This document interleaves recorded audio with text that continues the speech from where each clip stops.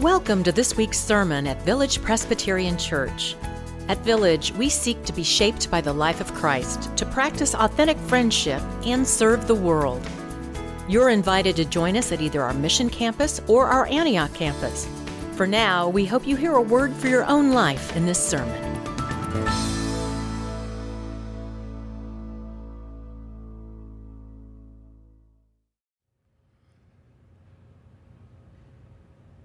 Friends, please join me as we pray before we read Scripture.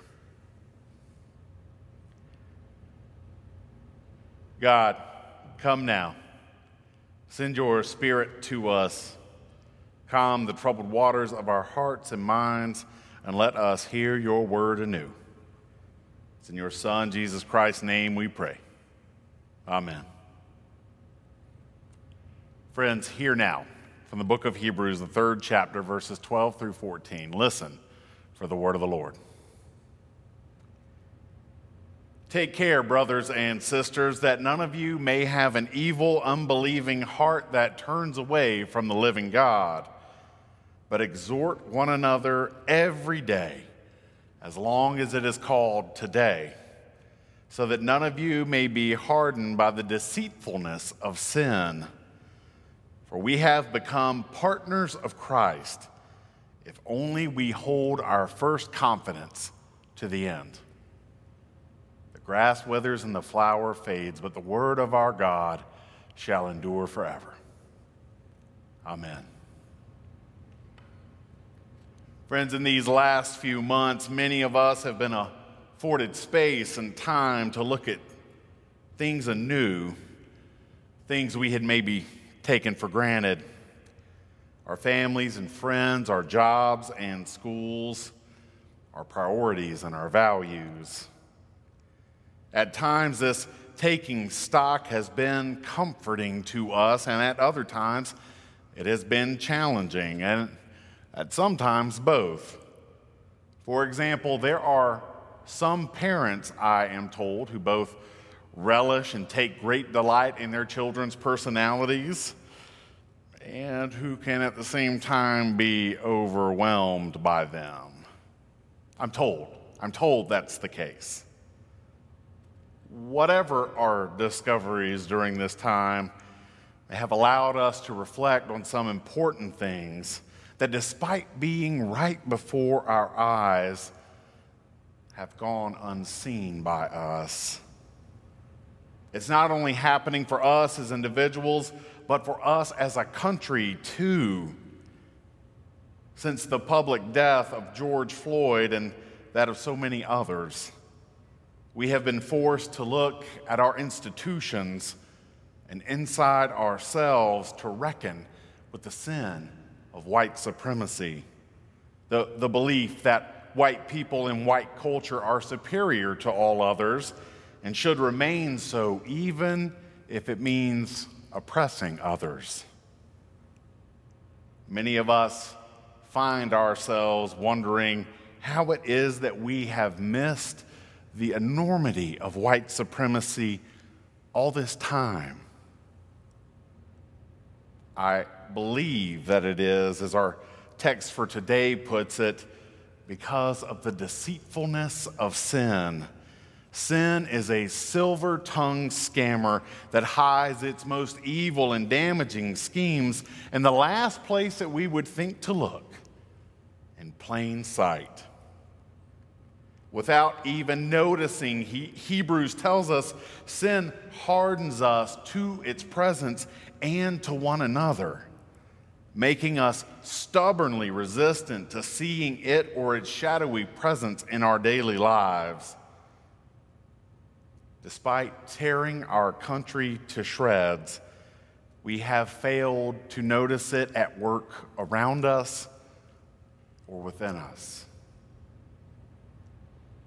Now, when you hear the words white supremacy, you might immediately think of white men in white hoods standing around burning crosses, or white men wearing black jackets with swastika patches and goose stepping in black boots.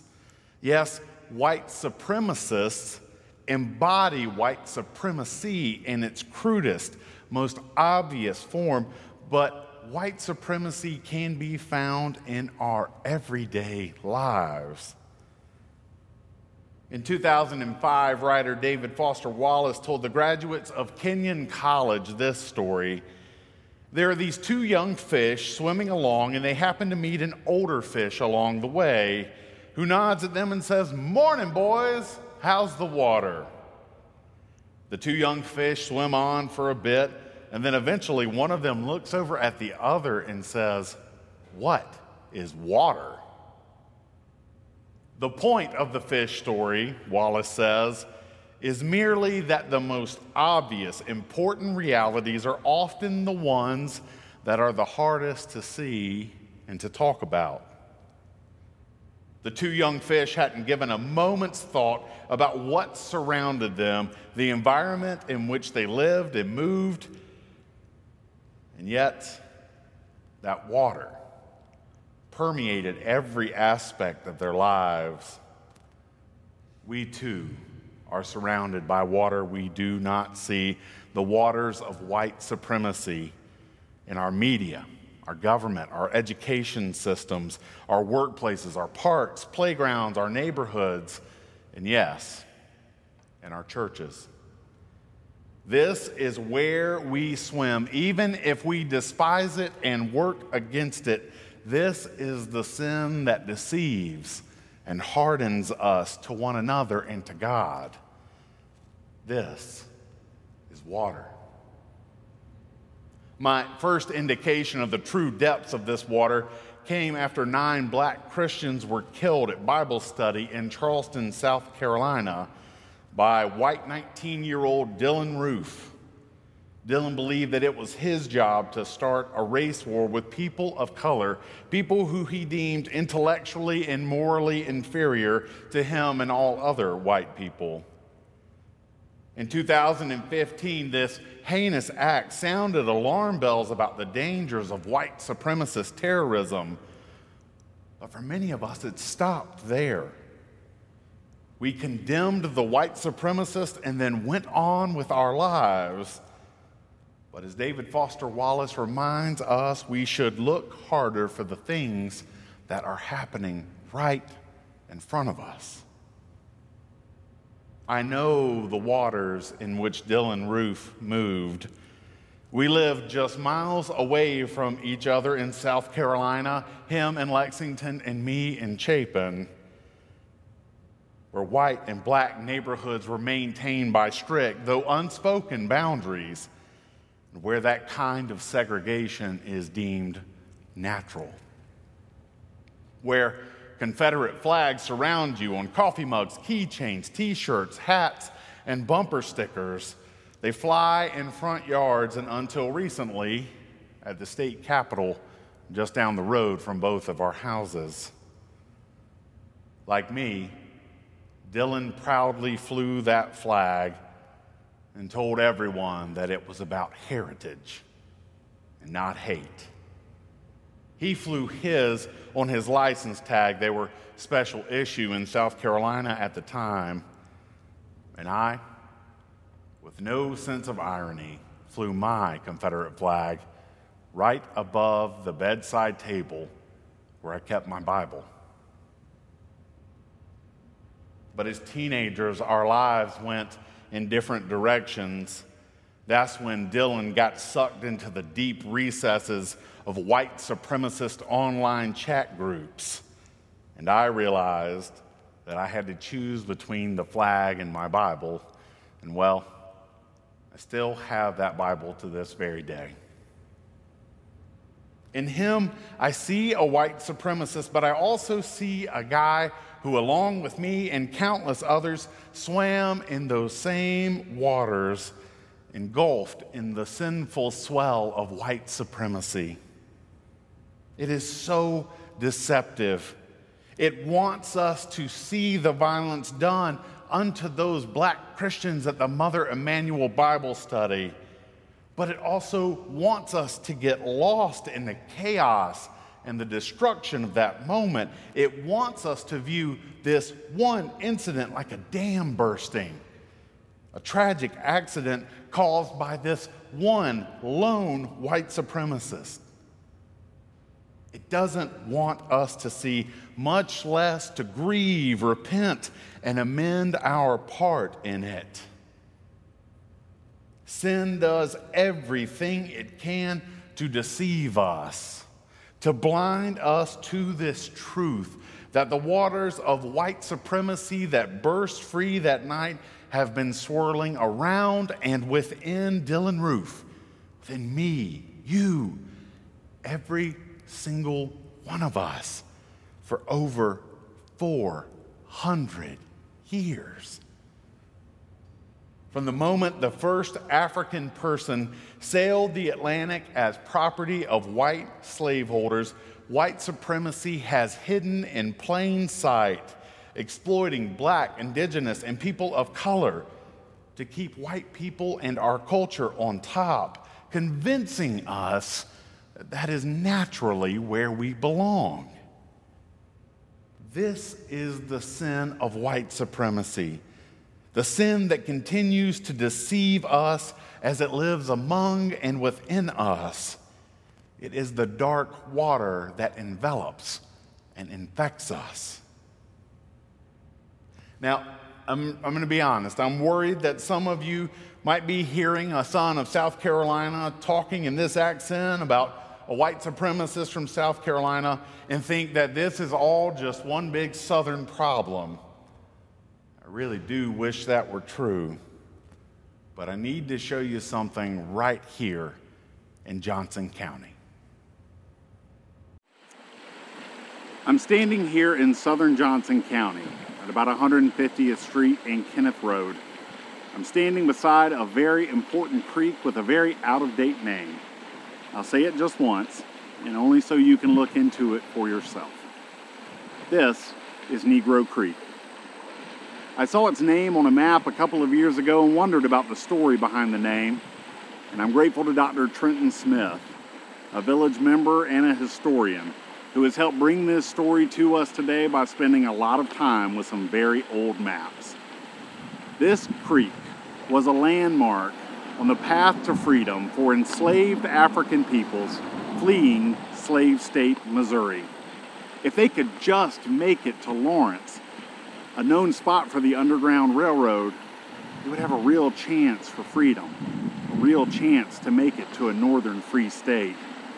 Although Westport offered the most direct route, the slave patrols there made that spot impossible.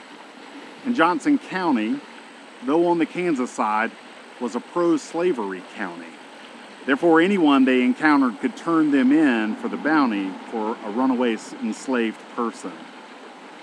These folks would have to be careful after taking the Blue River south and then following this spur.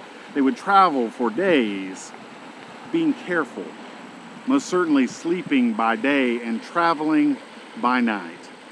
They would take this creek, this spur off the Blue River west. They would end up about here at 152nd and Antioch Road. From here, they would begin looking for the Santa Fe Trail. Now, that trail cuts all throughout Johnson County, but I want to take you to one spot, just a quarter mile north of here, where they may have found the trail. It was right here, across from what is now a village on Antioch that the Santa Fe Trail crossed. Enslaved Africans running for their freedom would take the trail west and then take the Oregon Trail north, all the way to Lawrence, and with any luck, make it to a free state where they would be no one's property.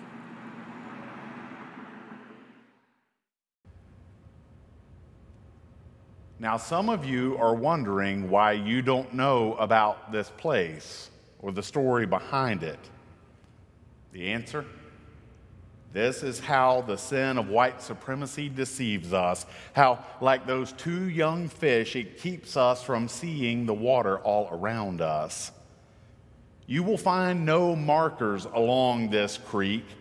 It runs along factories and businesses and railroad tracks, subdivisions, parks, and even through a golf course. One person told me last week that they walk along this creek every single day, and they had no idea that it even had a name much less a story like this. Well, friends, that's exactly white supremacy's MO, to remain unseen and active, hiding in plain sight all around us.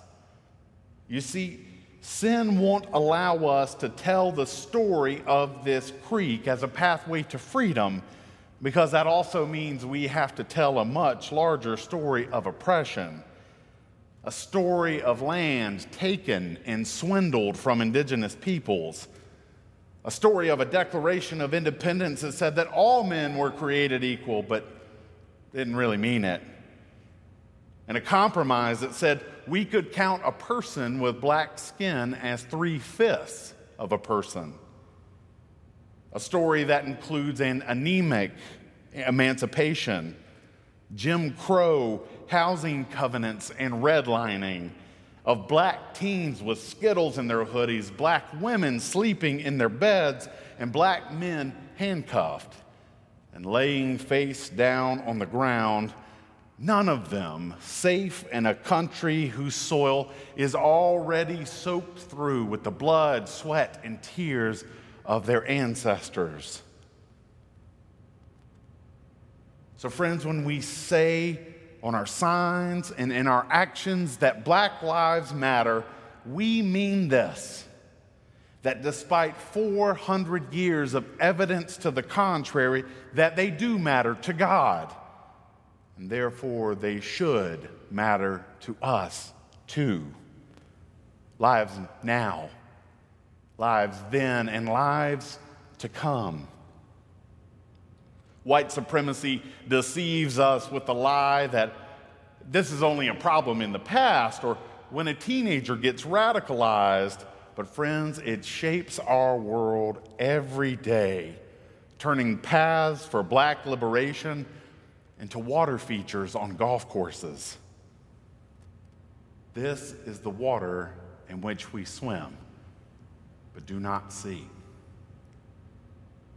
Our scripture tells us that there are two things we can do to confront the deceptiveness of sin within our institutions and within ourselves. First, it tells us that we must hold on to the certainty that we have been called as Christ's partners to point to who he was and what he did, how he lived, and then with him work for the deliverance of the captives, for sight to the blind, and for freedom for the oppressed. This is hard work. So we also must exhort one another, Hebrews says. Exhort one another on any day that ends in Y. That means we must encourage one another and also speak truth to one another. Only then will we see the truth of the sin that deceives us and have the collective courage and strength to confront the white supremacy that has contaminated the water in which we swim for centuries. When the Black Lives Matter protests were just beginning on the plaza in May, I jumped in the deep end of these waters with a protester who came to disrupt it with an assault rifle slung right there over his shoulder for all of us to see. He was there to intimidate and to reassert the eminence of whiteness over a crowd gathered there to challenge it. That day, I saw the lengths that white supremacy would go to in order to stay on top.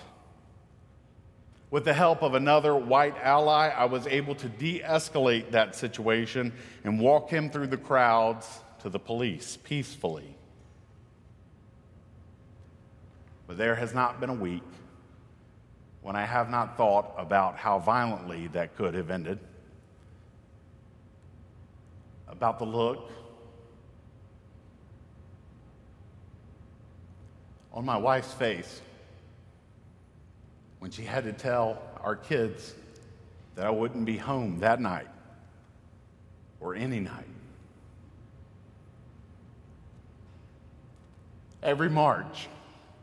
Every demonstration, every protest I have been to since has required me to face that fear.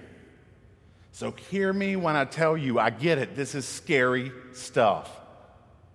But friends, when I am surrounded by Black, Indigenous, and people of color just asking for a fair shake, for justice and peace, I am convicted by the need to see this injustice of white supremacy and do what I can to make this world better, not only today, but tomorrow, because I have 2 boys at home who deserve that. I am reminded in lament and hope that these same folks need you and me to be courageous right now. They have never reaped white supremacy's benefits like I have, and they have suffered from it and fought against it for far longer than I have. But friends, we are called to be allies in the struggle, to be partners with Christ. And friends, when we embrace that call to be with, we find ourselves walking hand in hand with those who God has made for us to be in unity with, surrounded by waters of justice and streams of righteousness, and the baptismal waters of repentance and regeneration. These too are water, offered to us by God, who calls us to overcome the sin of this world and who is now renewing it day by day with the Son and the Spirit. And to that God be all glory forever and ever. Amen.